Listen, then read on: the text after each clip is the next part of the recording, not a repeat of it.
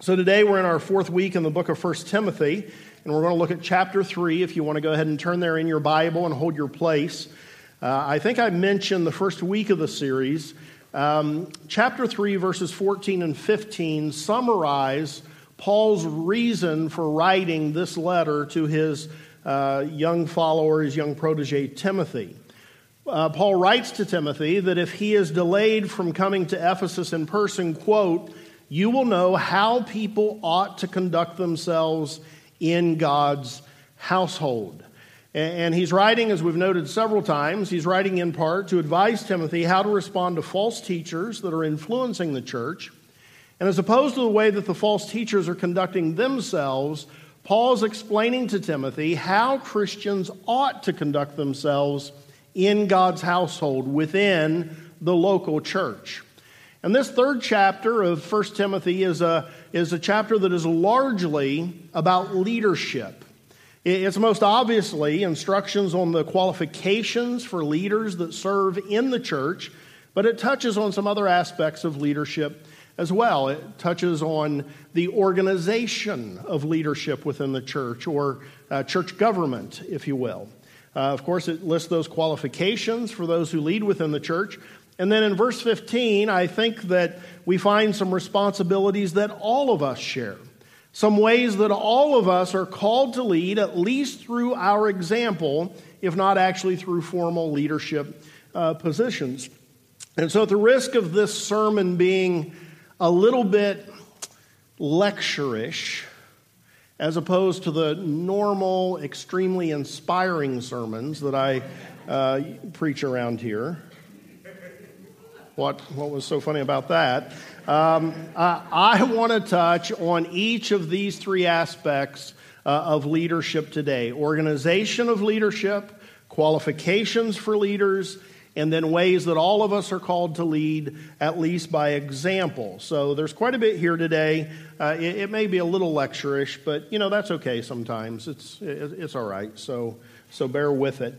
We live in a time that I think is absolutely desperate and in desperate need of strong leadership, both in the church and within our larger culture. And so there's a lot of stuff here today that we need to take heed to. So let's go ahead and read the chapter.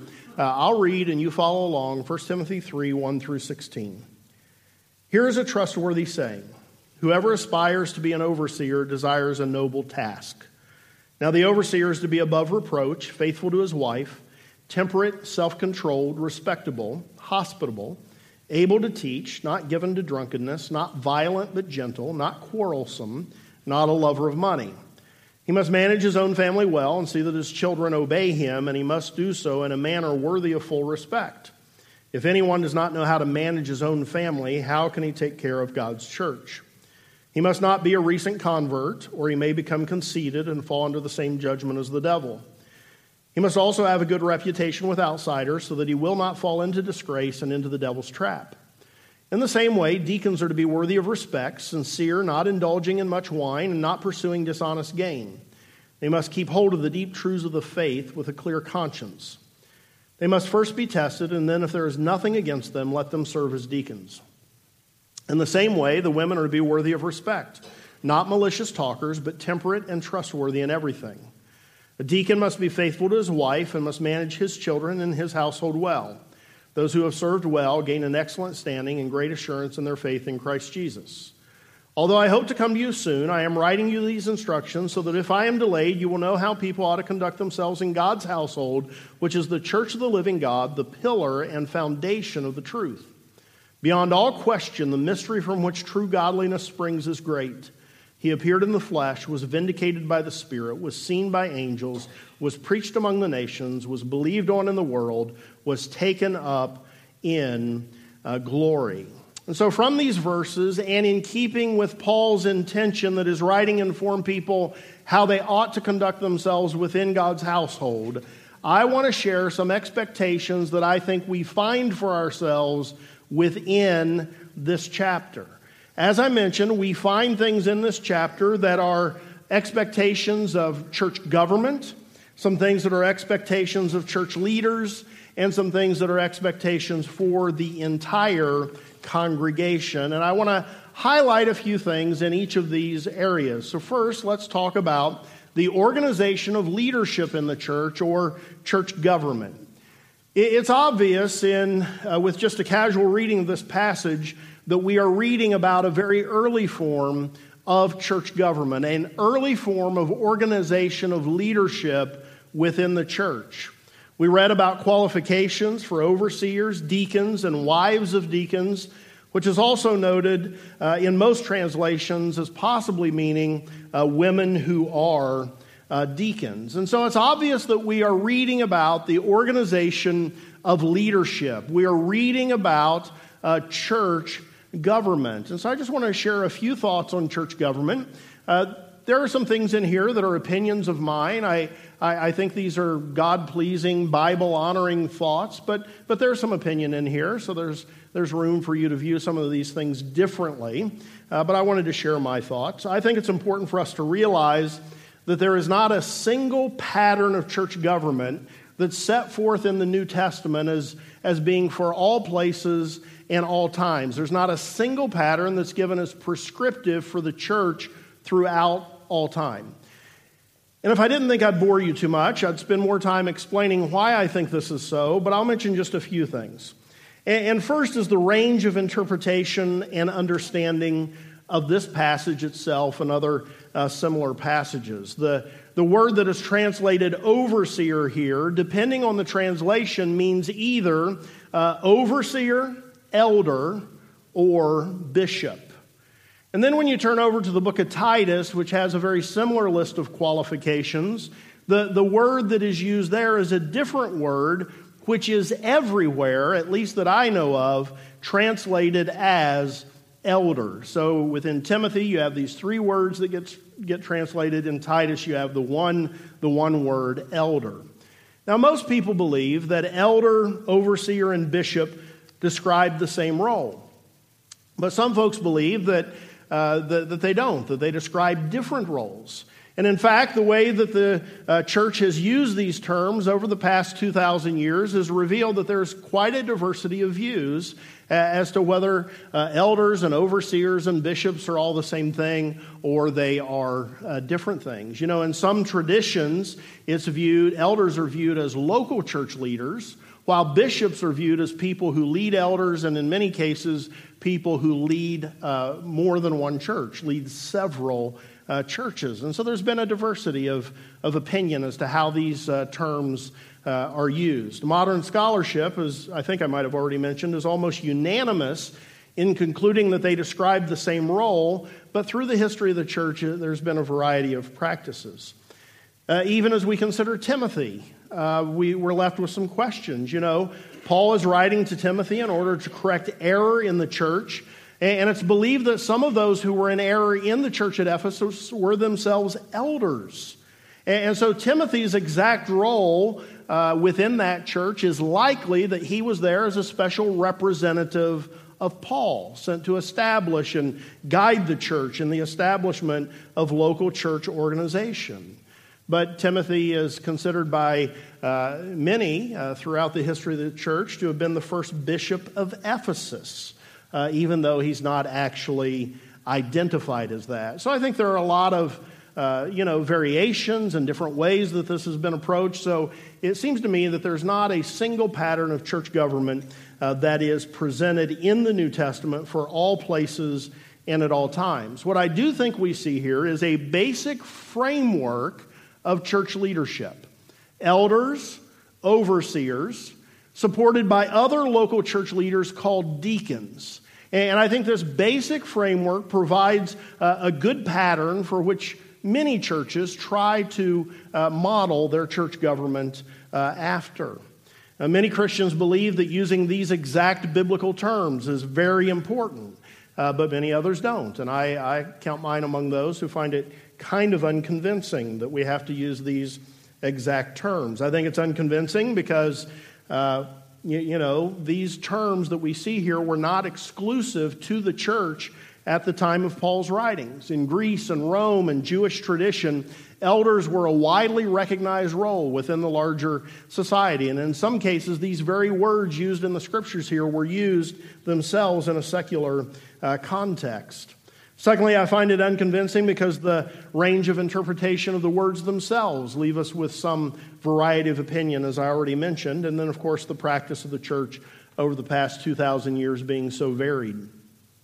Now, many churches, if you come from a mainline church background or a church with a lot of history behind it, it's been around a long time, it's very possible that you have been very familiar with the use of these actual terms, elders and deacons.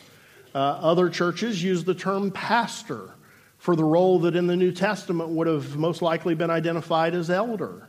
Some churches use the biblical term elder, but don't use the biblical term deacon, instead referring to what would be deacons as simply as ministry leaders. And of course, if you're familiar with what we do around here, that's us, that last one I just mentioned.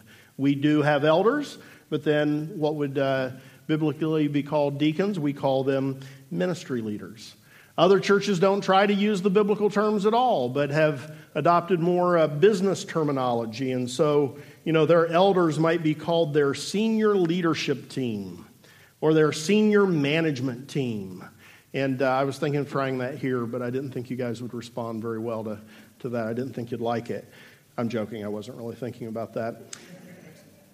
And other ministry leaders are simply called ministry directors or ministry coordinators. And so here's my view on it. I don't think the terminology is so important. Here's what's important. A local church is to have leaders, not just a few leaders, but a variety of leaders. Shared leadership. They should have overseeing leaders, such as elders, and they should have support leaders, such as deacons, no matter what terminology you use.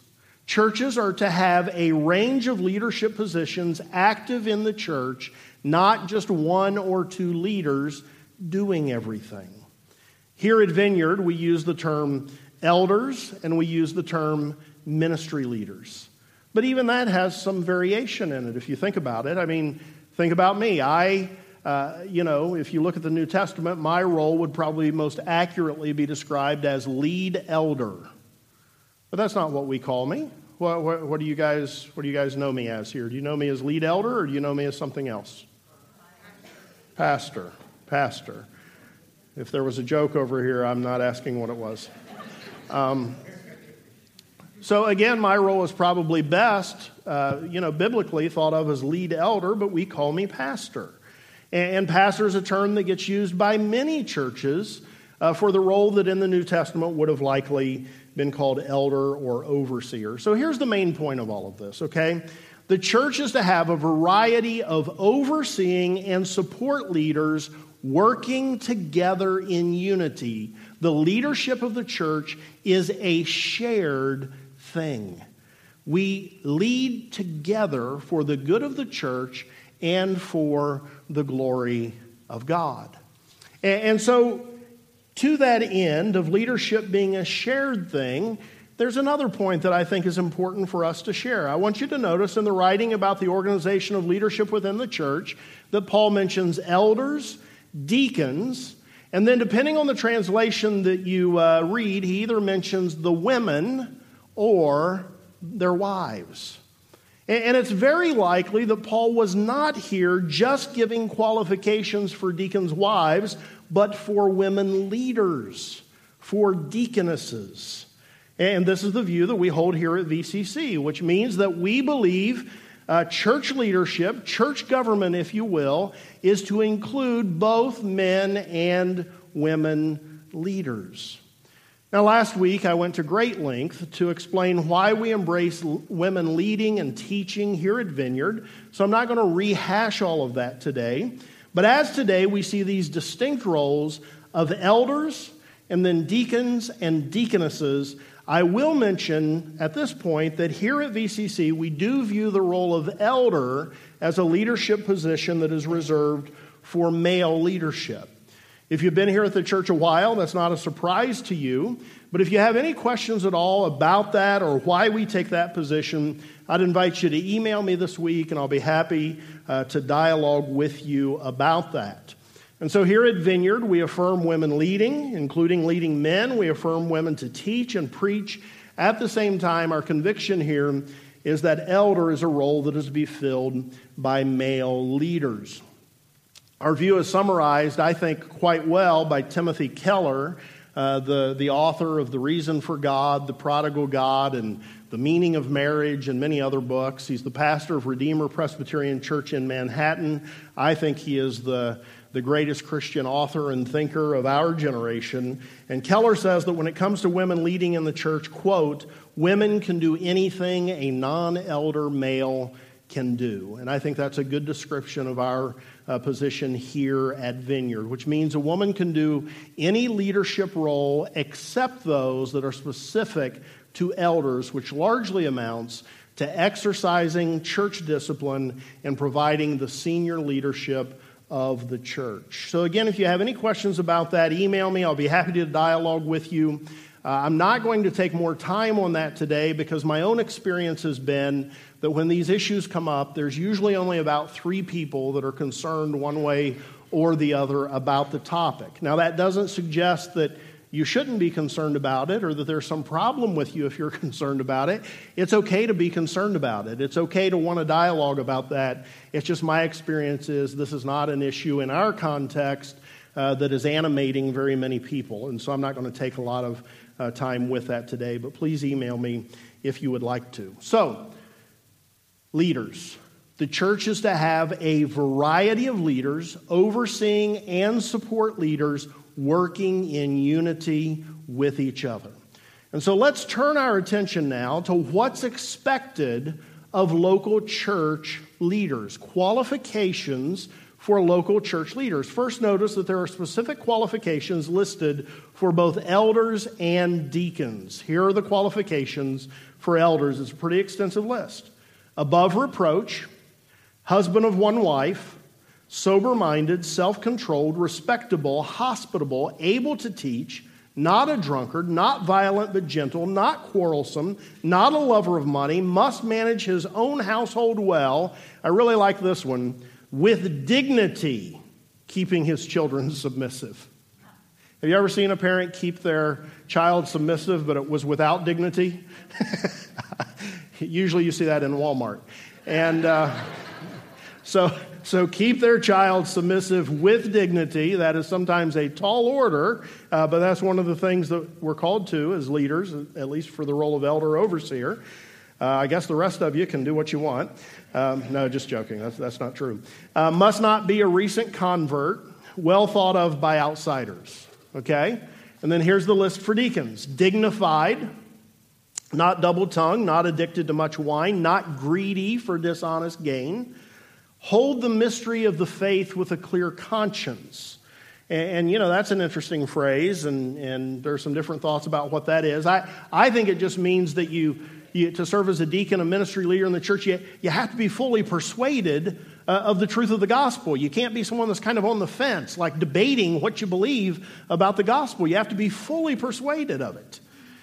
Next, they must be tested and only serve once testing proves them blameless. They have to be the husband of one wife, and again, they have to manage their own children and household well. And then for the women, the wives or the deaconesses, however you view it, they must be dignified, not slanderers, sober-minded, faithful in all things. With these list of qualifications, we have to again keep in mind the context of the false teachers. Because what Paul is doing with these list of qualifications is he is providing these qualifications, and they stand in contrast to what was happening in the lives of the false teachers. The false teachers did not have these qualifications evident in their lives. But what I want to do now is, instead of parsing out each of these qualifications for leaders, I simply want to highlight 2 important things these qualifications communicate to us about local church leaders. And here's the first one. Local church leaders are held to a higher standard. Hallelujah. Amen. Local church leaders are held to a higher standard. And those who enter into any level of local church leadership must fully accept that they are going to be held to a higher standard. One thing for us to note is that leadership within the local church is entirely voluntary, at least in a sense. In a sense, it isn't, in the sense that you're called and gifted by God to lead. He sort of expects you to lead. It's not voluntary in that sense. But it's voluntary in the sense that leadership is never forced on anyone. People are invited into leadership, and they have to accept that invitation. Leadership comes with real responsibility. And because it does, it also comes with real accountability. Remember, again, Paul's writing to encourage Timothy toward setting things in order at Ephesus. Some people weren't doing what they were supposed to be doing, and they needed to be held accountable for the wrong things that they were doing. And so let's talk to leaders here for a minute. Anyone who has a leadership role at any level here at Vineyard. When you accepted that role, you accepted real responsibility and you accepted real accountability. You should know this. I'm pretty confident we communicated that. But if not, I'll remind us here today. If you're leading in any capacity here at the church, one of the things that means for you as a leader is that you are fulfilling, you are keeping, you are living up to the expectations, the commitments of members here at the church. And so, in case, you're not sure what those are, let me remind us today. One of the commitments of members here at the church is to follow the leadership that is set over you. And so the first place that comes into view is whatever ministry you're serving in, are you following the leadership of that ministry leader? And if you're a leader within a ministry, are you following the leadership of whoever has general oversight of that ministry? And then, of course, it also means to follow the leadership of the elders that are in place here at the church, the elders and the pastors of the church. Here's the second commitment, that you've been baptized and that you are committed to growing in your faith. If you're leading here in the church and somehow you slipped through and you've never been baptized, you need to be baptized. That's a commitment that you made. That's an expectation of leaders. Growing spiritually is an expectation of leaders.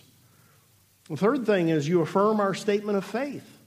You share our values. You agree with our organization of leadership here at the church. The fourth one is you're committed to being involved in a ministry. And of course, if you're leading, you certainly have that one covered. The fifth one is you're faithful to Sunday worship. And the sixth one is you're involved in a small group. Leaders are not people who forsake the assembling of themselves together. Here's another one. You give financially, both regularly and substantially, to the work of the Lord through this local church. And then the final commitment is that you're open to being challenged if people close to you within the church become concerned about your life in some way that brings question regarding your fidelity to Christ and the gospel. And so here's what I say with nothing in mind. This isn't based on, like somebody I'm targeting here today. This is just based on the fact that this is where we're at in our series. This is the chapter we came to. But if you're leading a ministry of any kind, you're in any role where you have moved beyond serving to actually leading, and you're not fulfilling the responsibilities of membership, I'm appealing to you today to change that. To change that. Now, I was in a church once, a very large church, where a pastor gave a similar presentation to what I just did, asking leaders to fulfill their responsibilities. And then he ended it this way. He said, if you're not fulfilling those responsibilities, then I would like you to resign from your leadership position effective immediately. And I'm not doing that. I am not doing that. And here's one of the reasons I'm not doing that. We all fall short of living up to the expectations of leaders at some time. Sometimes. I don't want to have to resign every time I fall short of some expectation of me, and I don't view it that way for any leaders in the church. But here's what I would ask. If you are a leader in the church and you're not fulfilling your responsibilities, you need to commit today to change that. You need to commit to do what you are called to do what is expected of you, and here's why. It is biblical. This is right. Leaders are held to a higher standard. You agreed to these things, and you need to keep your word. You have real responsibilities, real expectations, and real accountability. And you need to accept that, and you need to be responsive to that. Leaders are held to a higher standard.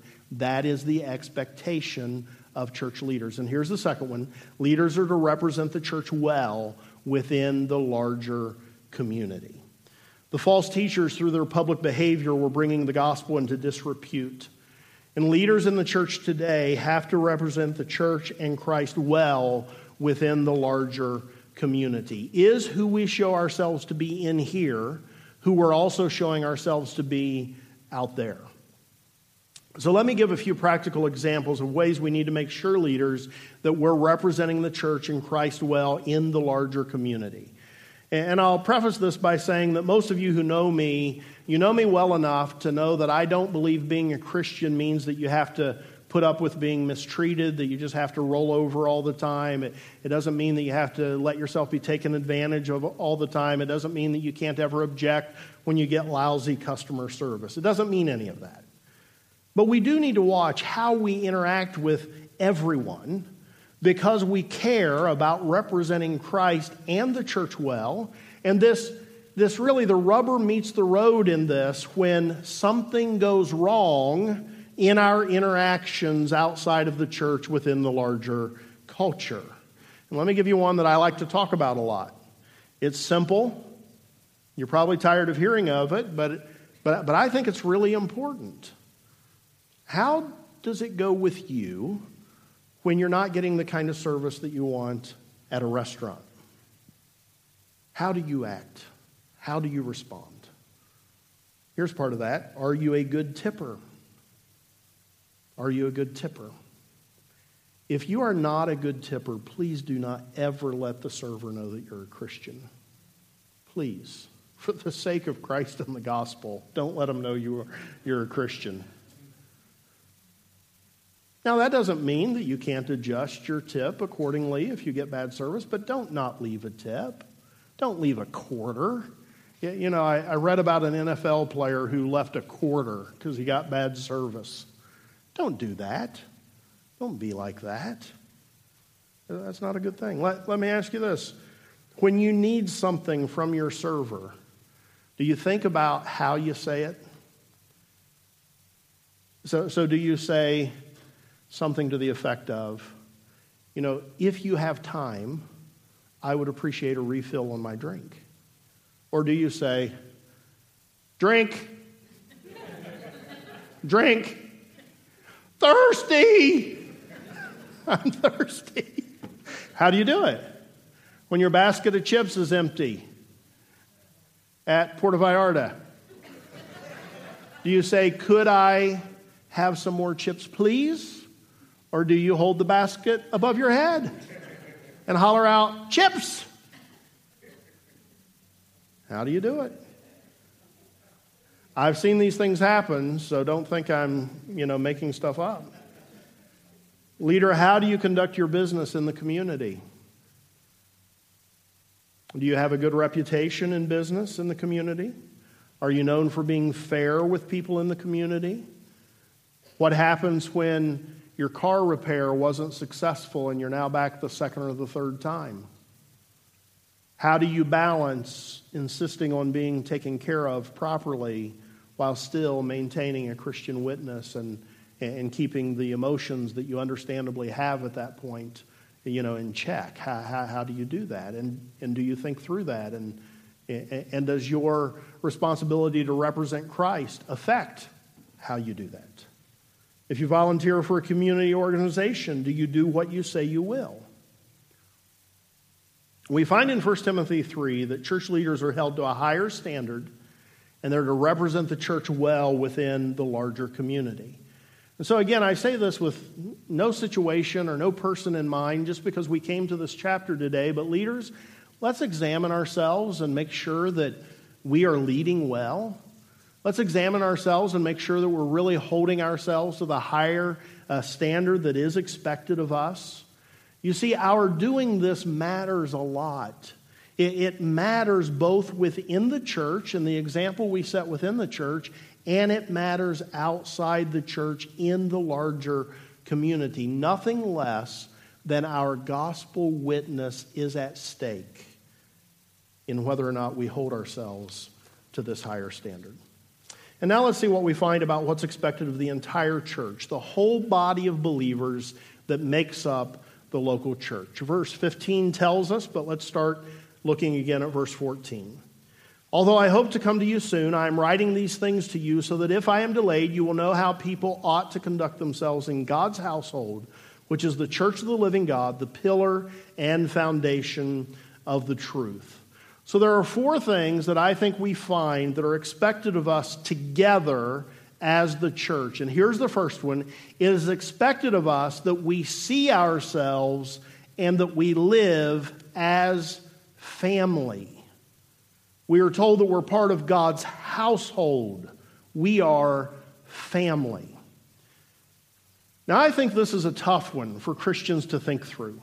And I think we make some mistakes when we think about living as family in the church. In essence, what I think we often do is we have a little bit of a misunderstanding of exactly what that means. Let me see if I can explain this. I think that most of us, when we think about living in the church as a family, we think about living within our biological family. And we think about the closeness that we have. We think about that everyday interaction, that truly living together and walking together moment by moment, minute by minute, day by day. And it sets such a high bar of what it means to live as family that we say, I can never do that in the church. Or it does something else and it sets us up to be disillusioned with other church members because they're not doing that with us in the church. And we say, this whole thing about being a family in the church is just lip service.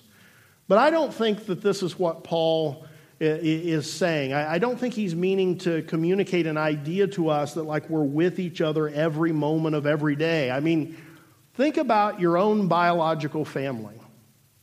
This reality of living in that kind of closeness is actually only true for a few short years in any of our families. It is true when mom and dad are raising young children in their home. But once those kids go and they're grown, that's no longer the reality of family as being together every minute of every day. Even biological families do not spend most of their lives in that kind of constant interaction. I have been out of my parents' home for 30 years now. And I'm sure my mom will tell you we do not spend every moment interacting with each other. I think what is important in thinking of the church as a family is not that idea, but it is the idea of commitment. That we are committed to each other. And we are committed to the community as a whole. We're not looking at each other as like ships passing in the night. These people will do okay for a little while until I find a better group of people somewhere else. No, we're to be fully committed to each other. This is what biological families do, at least when they're healthy. I realize there are exceptions, and some of us have broken family relationships, but when a family is healthy, being family Like your attitude is, well, I've got to make peace with these people. They're my family. What else can I do? I have to work through this problem. They're my brother or my sister or my mom or my dad. We have to get through this. And I think that's the kind of thing that Paul is calling us to. Are you fully committed to your brothers and sisters in Christ? Whatever your level of daily interaction, do you see people in the church as people who could call you and you would help them to the very best of your ability? Are you willing to value people in the church enough that you'll work through difficulty with them instead of bailing out if the relationship becomes difficult? And here's one. Are you willing to tolerate the crazy aunts and the crazy uncles in the church? Because the church has them. Have you noticed that the church has crazy aunts and crazy uncles? Have you noticed that? You know, most of us in our families have a crazy aunt or crazy uncle. We had, he wasn't certifiable, but we had a crazy uncle in my family, and my middle name is after him. It was Uncle Lowell. And Uncle Lowell used to just delight my cousin and I with his stories of how mean and tough and bad he was. I don't believe most of them were true, although I do believe he was a pretty tough guy. I don't believe most of his stories were true. I don't even think they passed the smell test, like they just couldn't even possibly be true. But we loved his stories. One of his stories was that he lived in Indiana and he was traveling back to Indiana, and right before he got to the border, he was pulled over by a state trooper and given a ticket for speeding. And his response, after the trooper gave him the ticket and walked back to his car, was to tear the ticket up into little pieces, to throw it out on Interstate 70, and then to keep on driving. And being the good Christian young boys that we were, we loved that story. We just delighted in that story. Stick it to the police officer. Just speed anyway. We thought that was awesome. Another story he told, which appalled my wife that I told it in the first service, but I'm going to tell it anyway in the second service, is he told the story of picking up a hitchhiker, and the hitchhiker pulled a knife on him. And in his telling of the story, he calmly looked at the hitchhiker and said, I'm going to give you about 3 seconds to put that knife away, and if you don't, then I'm going to stick it up your... I can't complete the story. I can't complete the story. I'm going to stick it up your left forearm, is what I think he said. I apologize if I made you uncomfortable.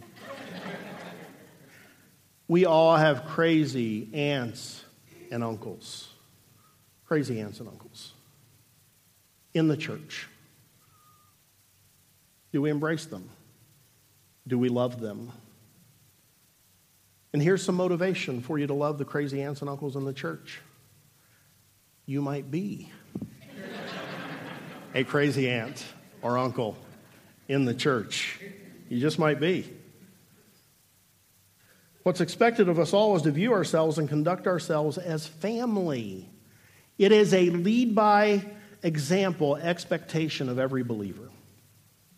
And secondly, we're to live like who we are, the church of the living God. We are the ecclesia, the called out ones. They came up here like 10 minutes early, so just act like they're not up here and keep listening to me. We are the ecclesia. We are the called out ones. The church is made up of those who have been called by God and have responded to his call. We're the company of people who have been called out of the darkness of this present world, and we've been called into the wonderful light of God's kingdom. Do we live like that? Or do we continue living as though we belong to that kingdom of darkness? Do we live like the redeemed people we're called to? It's a responsibility that each of us have as a member of the church. And then we find two things that it means to be the household of God, the church of the living God. It means that we are to be the pillar and the foundation of truth. And this is an extreme privilege. In the city of Ephesus, the temple of Artemis was surrounded by 127 pillars. Each of them was a gift from a king, and they were made of marble, and they were studded with jewels, and they were overlaid with gold. And here's an interesting thing about them. They were not support pillars. They were decorative pillars that were meant to draw attention to the temple. We are to be collectively the pillar of truth. Individually, we are to be pillars of truth. We are people who draw attention to the truth. We are people who are called to place the truth on display to all the world. We're to be committed individually and collectively to drawing the attention of those around us to the life, death, and resurrection of Jesus Christ. This is our responsibility. All of us together and each of us individually draw attention to Jesus. And then we find that we're to be the foundation of truth. We are to be those who hold up, who support truth when others are trying to tear it down. Amen. The false teachers in Ephesus were trying to tear down the truth. But Paul was calling Timothy, but not only Timothy, but the entire community. He was calling them and reminding them that they had a responsibility to guard the truth, to support the truth, to uphold the truth when others are trying to tear it down. The church is called to defend truth, even when doing so is unpopular, even when doing so means confronting false teachers in the church, even when doing so means coming into conflict with those who we have welcomed into our community. You know, many Christians today have no stomach for defending the truth, but according to Paul, it's expected of local churches that they would act in defense of the truth. 3 areas of expectations for the church. It's expected that there be a variety of leaders sharing leadership, working for the good of the church and for the good of our witness in the community. Leaders are to be held to a higher standard. They're to represent the church well in every context. And the entire church is to live as a family, to live as called out people. We are to display the truth to all people, and we are to defend the truth against those who would seek to destroy it. Friends, this is an amazing responsibility. It is an amazing responsibility to be people entrusted by God to be the pillar and foundation of truth. It's an obligation. It's an expectation. But here's what I hope we'll really understand. It's a privilege. It's a privilege to be the pillar and foundation of truth. It is something that we should be able to joyfully and thankfully embrace and give our lives to.